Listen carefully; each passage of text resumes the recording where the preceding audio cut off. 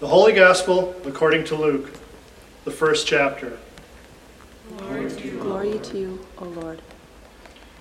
In the 6th month, the angel Gabriel was sent by God to a town in Galilee called Nazareth, to a virgin engaged to a man whose name was Joseph, of the house of David.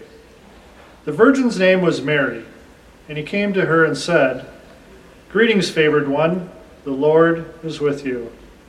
But she was much perplexed by his words, and pondered what sort of greeting this might be. The angel said to her, "Do not be afraid, Mary, for you have found favor with God. And now you will conceive in your womb and bear a son. And you will name him Jesus. He will be great, and he will be called the Son of the Most High. And the Lord will give to him the throne of his ancestor David. He will reign over the house of Jacob forever, and his kingdom there will be no end." Mary said to the angel, "How can this be, since I am a virgin?" The angel said to her, "The Holy Spirit will come upon you, and the power of the Most High will overshadow you. Therefore the child to be born will be holy, and he will be called the Son of God. And now your relative Elizabeth, in her old age, has also conceived a son. And this is the 6th month for who was said to be barren. For nothing is impossible with God." Then Mary said, "Here am I, the servant of the Lord. Let it be with me according to your word." Then the angel departed from her. The Gospel of the Lord. Praise to you, Lord Christ. Just in case you haven't heard, the Merriam-Webster Word of the Year for 2020 has been selected, and it is pandemic. You might be interested to know that there were other top contenders for the Word of the Year, including quarantine, asymptomatic, unprecedented, and long hauler. None of this, I suppose, is terribly surprising to anyone after the year that we've had, although I do have to say that I was surprised that there was one word that didn't show up on the list of possibilities, and that word was normal. I was surprised because, after all, most everyone has been talking about, thinking about, dreaming about, longing for, yearning for normal, just about every single day since the pandemic began. It seems that nearly all of our conversations that we've had in 2020 have been informed in one fashion or another by our deep desire for normalcy, right? At first, we yearned for a return to normal, and then as the weeks turned into months, and now as the months are about to turn into a year, we've shifted and pivoted, two things that we've gotten really good at this year, and we have begun to anticipate a new normal that is yet to come. All of which is to say, in my humble opinion, normal would have made a really good Word of the Year. Today is the 4th and the final Sunday in the season of Advent. We have 2 readings before us. The first from the Gospel of Luke, called the Magnificat, or Mary's Song of Praise. And it's worth stopping here to note that this reading takes the place of the psalm because it's basically a hymn, which explains why we have 2 gospel readings today.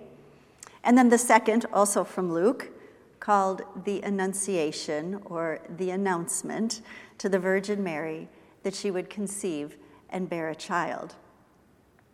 I can't help but note just how ironic it is that at a time such as this, when we are hungering for anything at all that even remotely resembles something normal, we read not one, but 2 stories from the same gospel, and there is nothing normal about either one of them.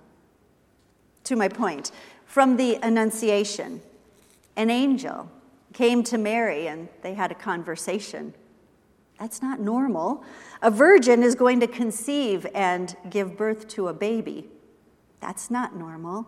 The baby is going to be named Jesus, and he will be our salvation. That's not normal. The baby will sit on the throne of King David forever, and that kingdom will have no end. That's not normal. And Elizabeth, an elderly, barren woman, is 6 months pregnant. That is not normal. And then from the Magnificat, Mary says of God, he has shown strength with his arm. He has scattered the proud in the thoughts of their hearts, brought down the powerful from their thrones and lifted up the lowly, filled the hungry with good things and sent the rich away empty.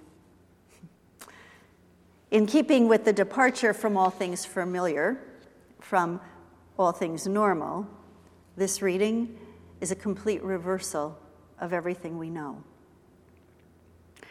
If the assigned readings from Luke have anything to teach us today, it is this: there is nothing normal about our God and the work that he is doing in our world. Last Sunday was our annual service of lessons and carols. If you missed it, you can still see it by going to spdlc.org/video archive. In fact, you might even consider replaying it as part of your celebration of Christmas this week.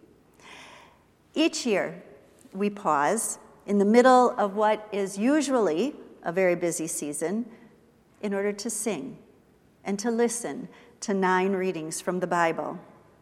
The same 9 readings have been read in congregations all around the world every year since the very first service of lessons and carols at King's College on Christmas Eve in 1918.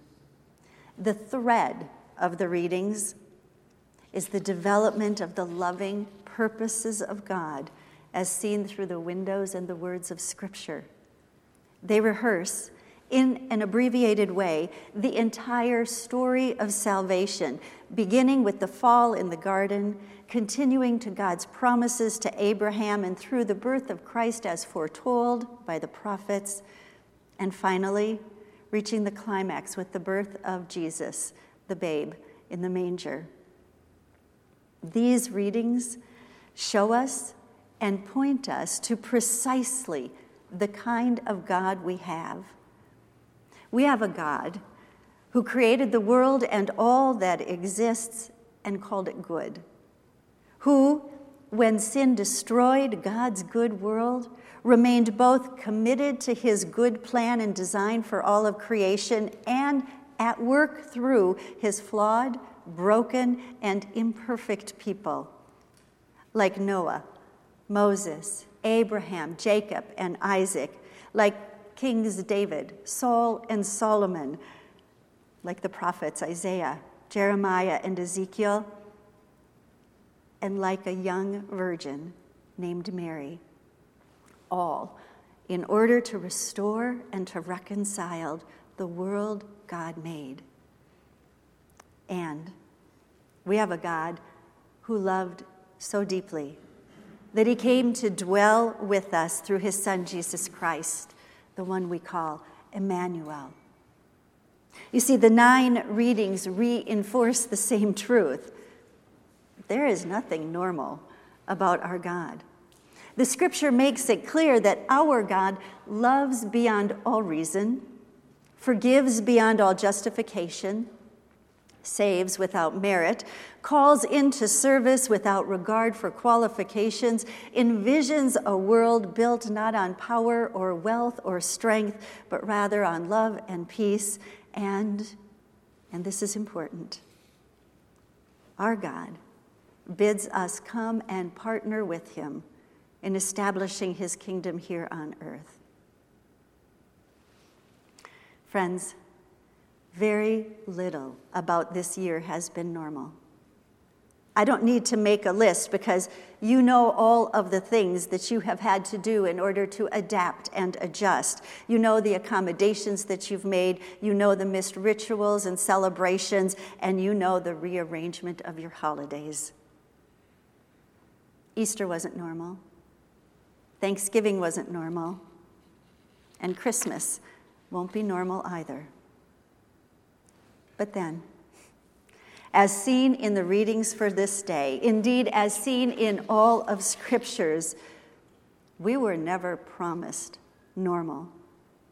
When God sent his Son into our world, he sent him to usher in a new normal, an age marked by what Mary gives voice to in the Magnificat, a world turned on its head, anchored by the love of God, shaped by the peace of Christ, and bound in community through the Holy Spirit. And this, God did in a manner both surprising and unexpected. He sent a baby to a virgin. While we grieve the unexpected and unwelcome loss of normal and the interruption of so many of our celebrations this year, let us not forget that not only is a new normal being ushered in by our good God, but also that we, each one of us, are invited and called to participate in its birthing. So let us remember. Let us remember those whose lives have been far more than interrupted, but rather disrupted by unemployment, food insecurity, homelessness. Let us remember those who have been separated from loved ones for such a long time, and let us remember those who know not this good news and who know not these promises of our good God. And let us remember that we too, have been called to the kingdom work of God. Like Mary, in today's reading, we may ask, perplexed, how can this be?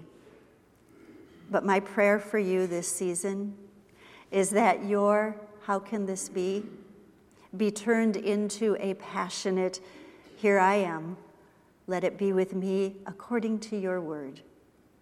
Together, we are God bearers, and it is our good and great privilege to give witness to a new normal, the kingdom of God. Amen.